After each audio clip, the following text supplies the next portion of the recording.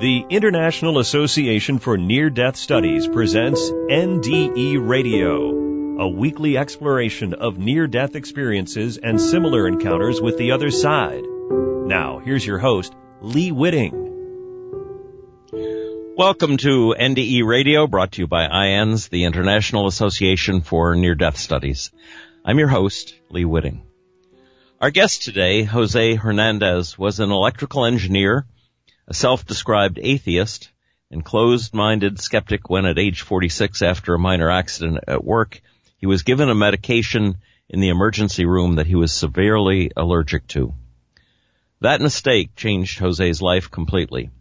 He flatlined for 5 minutes and experienced a journey that shattered every belief in science he had held so dear. Jose's life changed dramatically as a result of this near-death experience. He endured a long and grueling physical and emotional recovery and spent years in counseling trying to reconcile what had happened to him. He was introduced to IANS and finally embraced his experience and new life path. He's now a talented artist, gifted intuitive, and his art hangs in permanent installations in healing centers across the U.S. and Canada. Together with his wife, Anastasia, Jose developed a mindfulness practice called Inner Immersion, which is engineered to help others shed the layers which keep them from connecting with their true selves, the very self Jose discovered during his NDE. Jose's art, originally intended for meditation, is created as portals for the healing energy he saw on the other side. Jose, welcome to NDE Radio. Yeah, thank you for having me.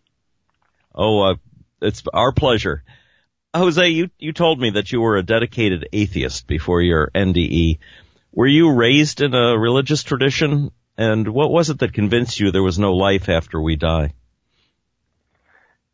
Well, my mother was Catholic, and my father was part indigenous, so they had their different views to begin with, so I was exposed to that, and was required to go to church, of course, by my mother. Yes.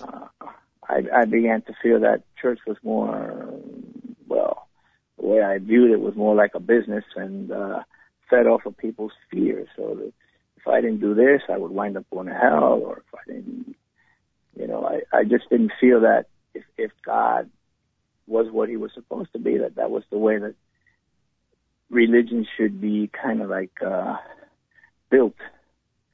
So, yeah, as I began to grow up and decided that I wanted to study more of a science type of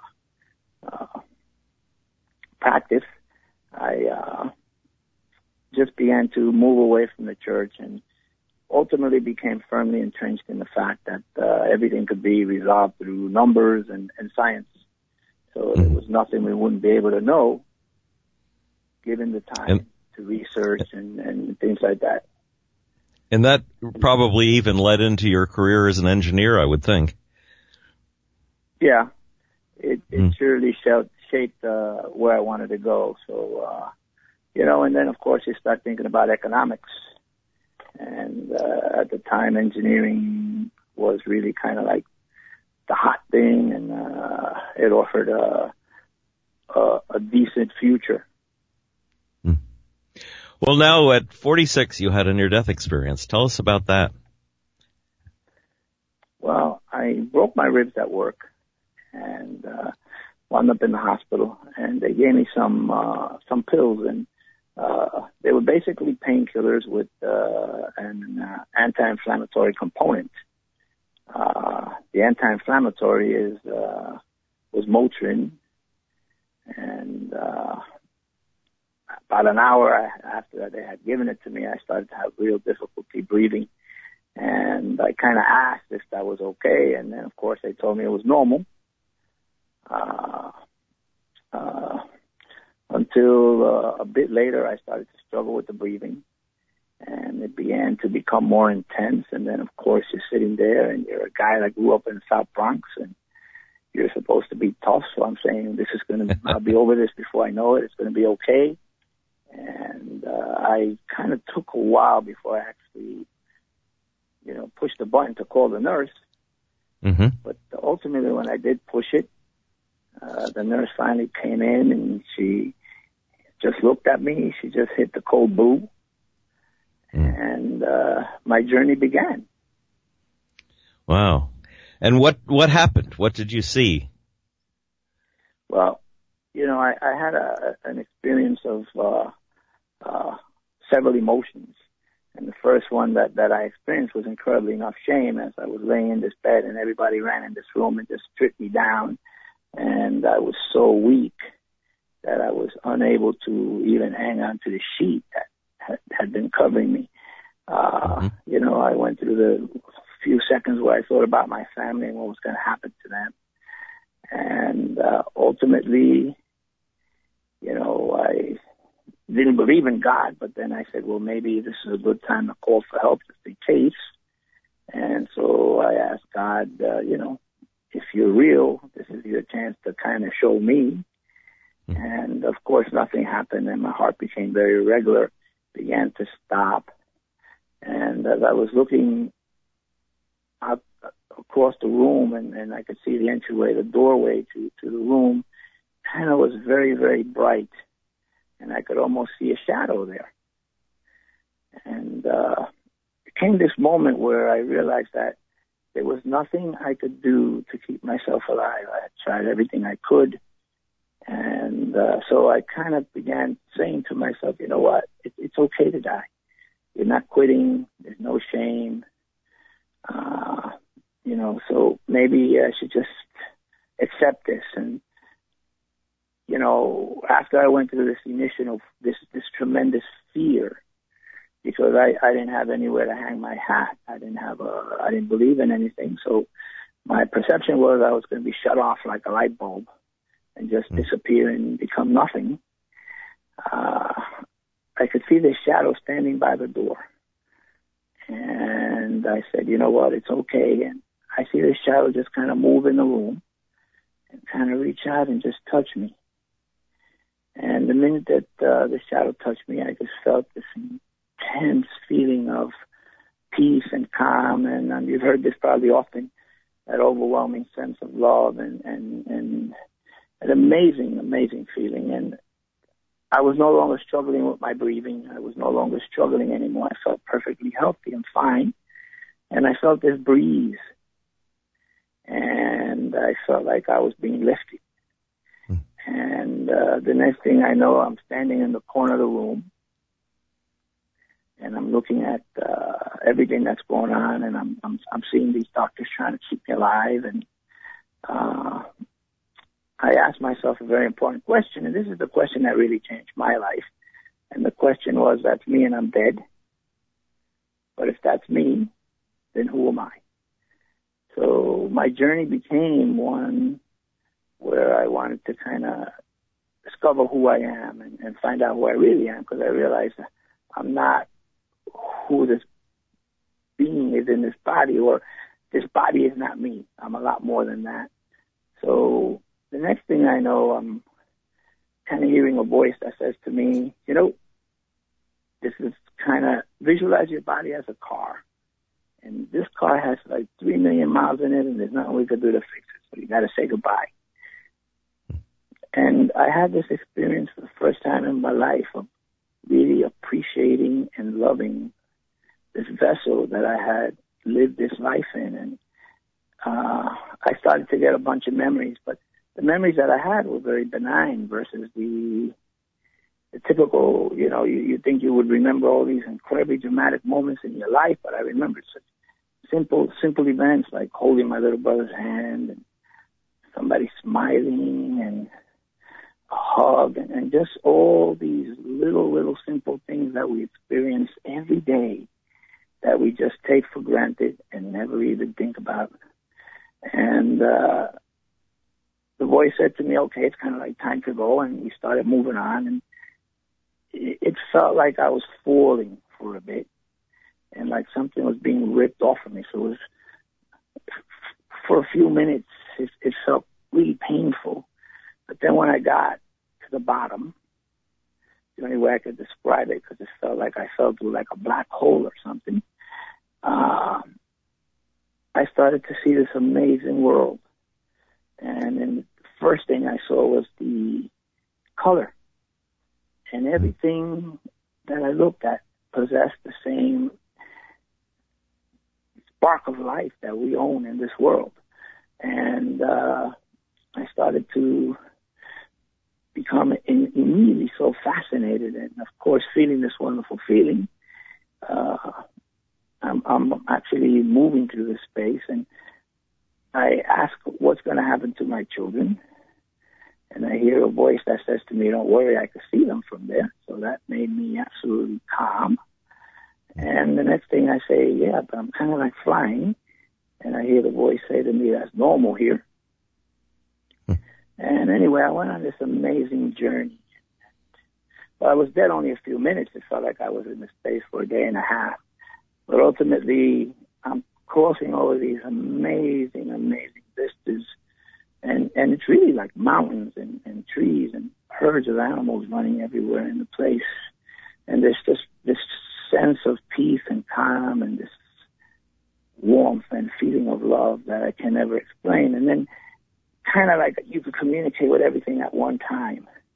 And you're hearing this tremendous chatter, and I begin to realize that the chatter is coming from even the color, you know. And anyway, ultimately I cross over this amazing vista of mountains, and I see a cove, and in the horizon I can see the sun, and I can feel the warmth coming from it, and this just peace and calm. And I begin to think maybe that's what's allowing me to fly. It's giving me this buoyancy, this lift. And I look down and I see a man in the ocean, standing like knee deep in the water, and he's got 6 children in one hand and one in the other. And I decide that I want to go find out who this person is. So I kind of go down, and I'm about maybe 10 or 12 feet away. And when he turns around, it happens to be my father, who had passed 5 years earlier. And the feeling of gratitude that I felt and peace was just overwhelming, because me and my father had a very hard relationship, and he used to drink a lot and was abusive, and we had a very difficult relationship, he and I, and we never had an opportunity to say, we care, we love each other, and all those things. And when he died, I had a lot of regret and pain, and now this was my chance to kind of change that. So I had an opportunity to speak with my dad for a while, and we finally said these things that we never had an opportunity to say in life. And it makes me a bit emotional, because it was so important to be able to make that peace. And anyway, after a bit, he just looked at me and he said, you have to go back. And I just looked at him and I said, no, I'm not going back. I like it here. And he's kind of like, no, you got to go back. You got to go back. And I just suddenly feel like something pulling me from my chest, but it's pulling me from the back. And I wind up in my body. I know I opened my eyes for a split second. I could see the doctor performing CPR. And I think when I opened my eyes suddenly like that, she kind of just got startled a bit herself and moved back. And then I wound up right back with my father. And we had this debate again. You got to go back, you got to go back. And I'm like, no. Ultimately, we decided that he looks at me and says, let's make a deal. And the deal was a very simple deal. It was like, look, when your time comes, I'll come and get you. And I'm looking at him and I'm saying, wow, that sounds like a pretty good deal. So I said, okay. And then, of course, I wound up back in my body. And I wound up in hospital for 3 months. And completely changed. Now, one of the issues that I had whilst I was in the hospital, and I could finally begin to speak a little after about 6 weeks, I asked my cardiologist, I said to him, I think I went somewhere. And the first words out of his mouth were, no, you didn't.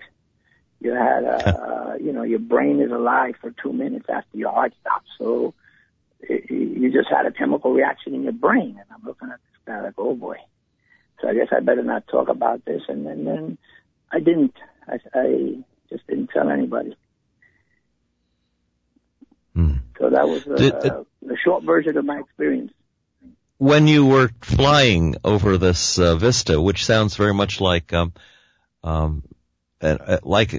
Earth, but maybe intensified, and then you saw the sun, which sounds, that we have, you related to the sun.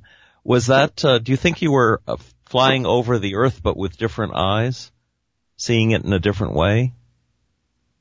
Yeah, my sense is that wherever we go is not very far from this place that we know, from my experience anyway. So, yeah, I feel like I was still here and perhaps at a different level, because one of the things that happened right before I died was my senses became like incredibly enhanced. So what I mean by that is I could hear the IV drip, and it sounded like water splashing on a tin roof.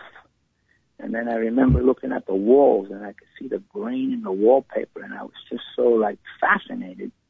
Now, here you are dying, and you're fascinated by this event, and shortly thereafter was when the shadow kind of walked into the room. But, I believe I might have been here because I could see the mountains, I could see the clouds, the shadows that they cast. So I knew I was here on Earth somewhere. And the children that your father was holding on to, was one of them you? No. I don't know who they were, but I do have 7 brothers and sisters, which is quite interesting. I've always tried to understand who they were, but my focus was so concentrated on my dad and that opportunity to make peace that I was aware that they were there, but I don't have any recollection of who they were. Yes. Now, you said something really interesting, and that was that the chatter that you heard was even coming from the colors. And now you're an artist with vivid colors in your art. Tell us how your experience is coming through your art. Well, after I made peace with my experience, which took about 3.5 years, so I went to psychologists, 5 different psychologists, for 5 years, and it wasn't until I met a doctor named Dr. Joyce Newcomb, who I had no idea had an affiliation with IANDS, but I went to see her, and she kind of began to tell me, no, this is okay. It took me a while, but she was the first person that I could actually discuss my near-death experience with, and not think that she would think I was crazy. But, when I crossed, the most astounding thing to me was the fact that I had left a space where I thought the living were.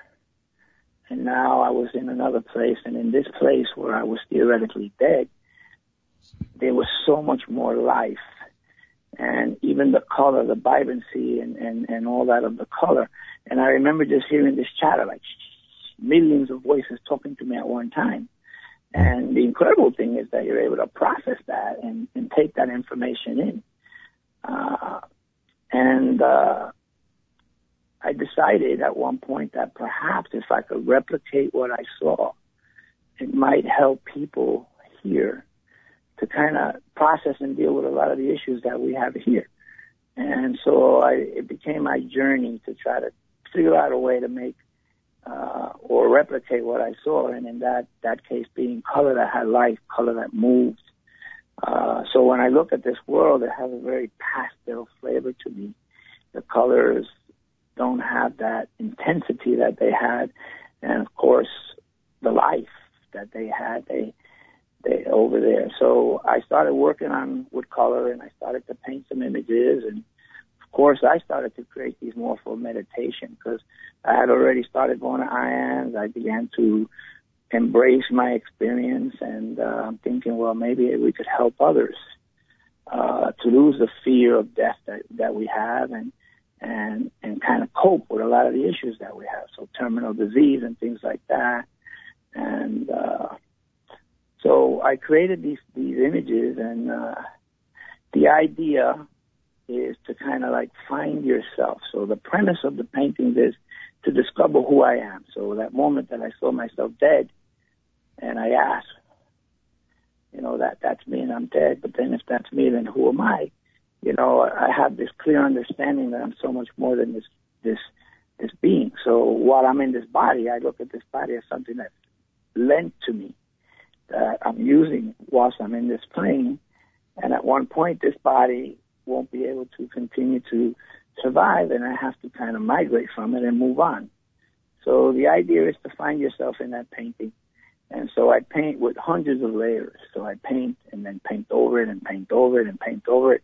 And the idea is that the original image, which starts on a black canvas, because I paint on a black canvas, is the void, that space where everything kind of comes together to create everything. And now I have to find my way into that space, and I have to get past all these layers that we wrap around ourselves as we live. So all these experiences, traumatic, good, whatever they are, they begin to kind of wrap themselves around me, and before I know it, I'm not that 5-year-old. And that 5-year-old is very different from that 15-year-old, and that 15-year-old is different from the 21-year-old. And as we begin to experience more and more in life, we kind of almost exist very different lives.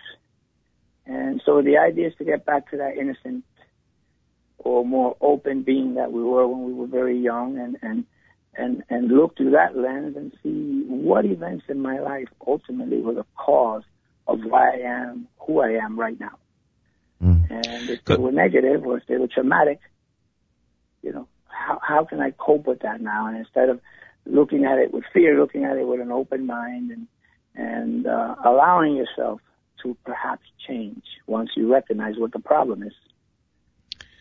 The notion that everything has consciousness, even inanimate objects like tables and chairs and so forth, is often considered to be an Eastern religious point of view, but people who've had near-death experiences sometimes feel that, sense that, and it sounds like if anything on Earth would have a consciousness of its own, your paintings, because of the intention you're putting into them, would have a consciousness, so that it's not only the person looking at the painting that's reacting to it, but the painting itself may be feeding information back to the viewer. Do you think there's any truth to that? Exactly. I think it's all frequency based. So I understand that color is a wave, and I understand that for that wave or for that color, for me to be conscious of it, it has to move, it has to travel, and it has to reach my eye, and then kind of like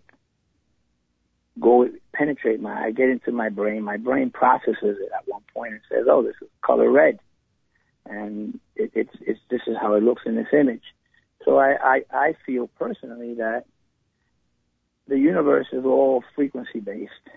We're in what we call an electromagnetic universe, and so I feel that everything is interacting with each other by route of frequency, and I think that's how we communicate with everything. So in my perspective, after my near-death experience, everything on this planet has a frequency and is emitting waves, and that's how I can see it, how I interpret it, and so those waves interact with the waves of my own being, because I am color.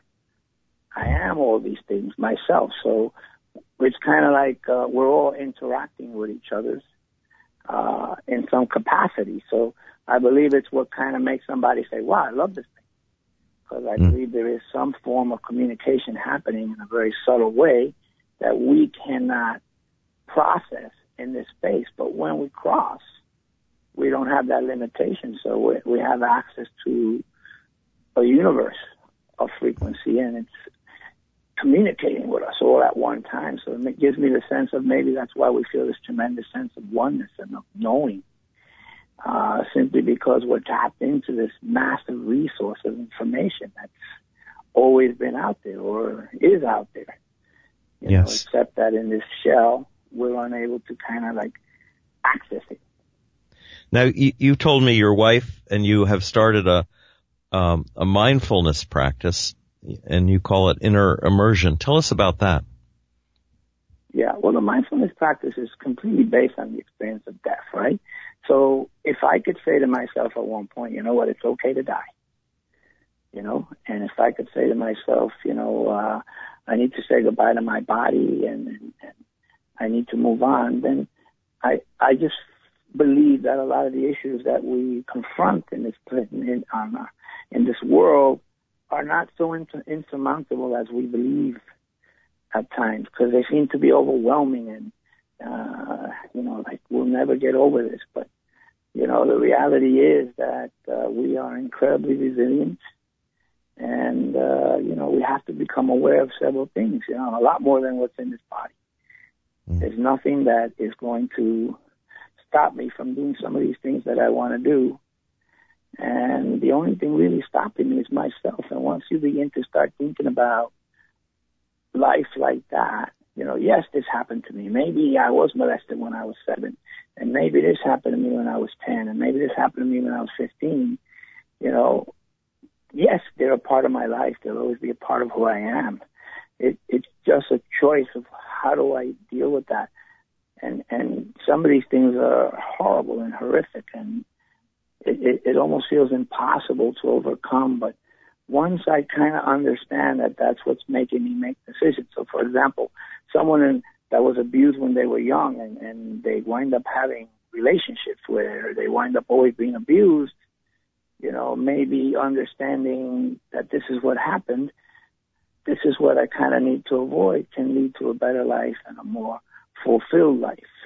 And so the premise behind that is to kind of understand what we do. So what I like to do is have people sit down with crayons and paint and become 5 again. And I think once they begin to paint, even if they do scratchings, we sit there, we interpret the art, and they begin to realize how much they say about themselves in these little paintings, because I just believe that we need someone to recognize who we are. We need someone to understand what's happened to me. We need somebody to validate who we are, that we're living, that we exist, that we're something. And this practice allows people to have that experience and understand that other people recognize who they are and that they do exist and that they're someone and they're special. And so that's the premise of the practice, and we've been very effective with it in dealing with a lot of issues of abuse and drug addiction and things like that. And so we find with 1 or 2 sessions in this practice, we kind of have what we call a breakthrough. And because of the way the practice is done, we're always doing it in a group. The group kind of builds a trust within themselves, and people actually are able to talk about some of these really painful moments in their life. And I think once we put that out there, it kind of lets us get past it somehow. Yes. And so we've had a large success with it. So, Jose, we're just about out of time, so I'd like you to tell the audience how they might get in touch with you, either to see your art or to find out more about Inner Immersion. Yeah, I have a website. It's called innerimmersion.com. And when you go in there, you'll be able to really get an idea of what it is. I am going to have a video that's coming out that we just did for the medical services here. We did it in the hospital, and it's called Art as a Conduit for Healing. So hopefully that video will come out, and I'll post it in the website, innerimmersion.com. And I'm very open, and if anybody wants to call and kind of chat with me, that would be great. I'd love to talk about this, and if we can help in any way, that would be amazing. So my number is 954-803-0103. So if anybody has any questions and they'd like to know a little more, you're free to call me, and may not get back to you right away, but I definitely will, and that's how you can reach me. Oh, Jose, thank you. Thank you so much for telling your story to our audience today. And if anyone out there would like to listen to this show again, or any of our more than 230 programs to date, just go to our website at nderadio.org. For more information about IANDS, please go to their website at iands.org. And be with us again next week, 11 a.m. Eastern, for more NDE Radio. This is Lee Witting saying thanks again, Jose, and thanks to the audience for listening.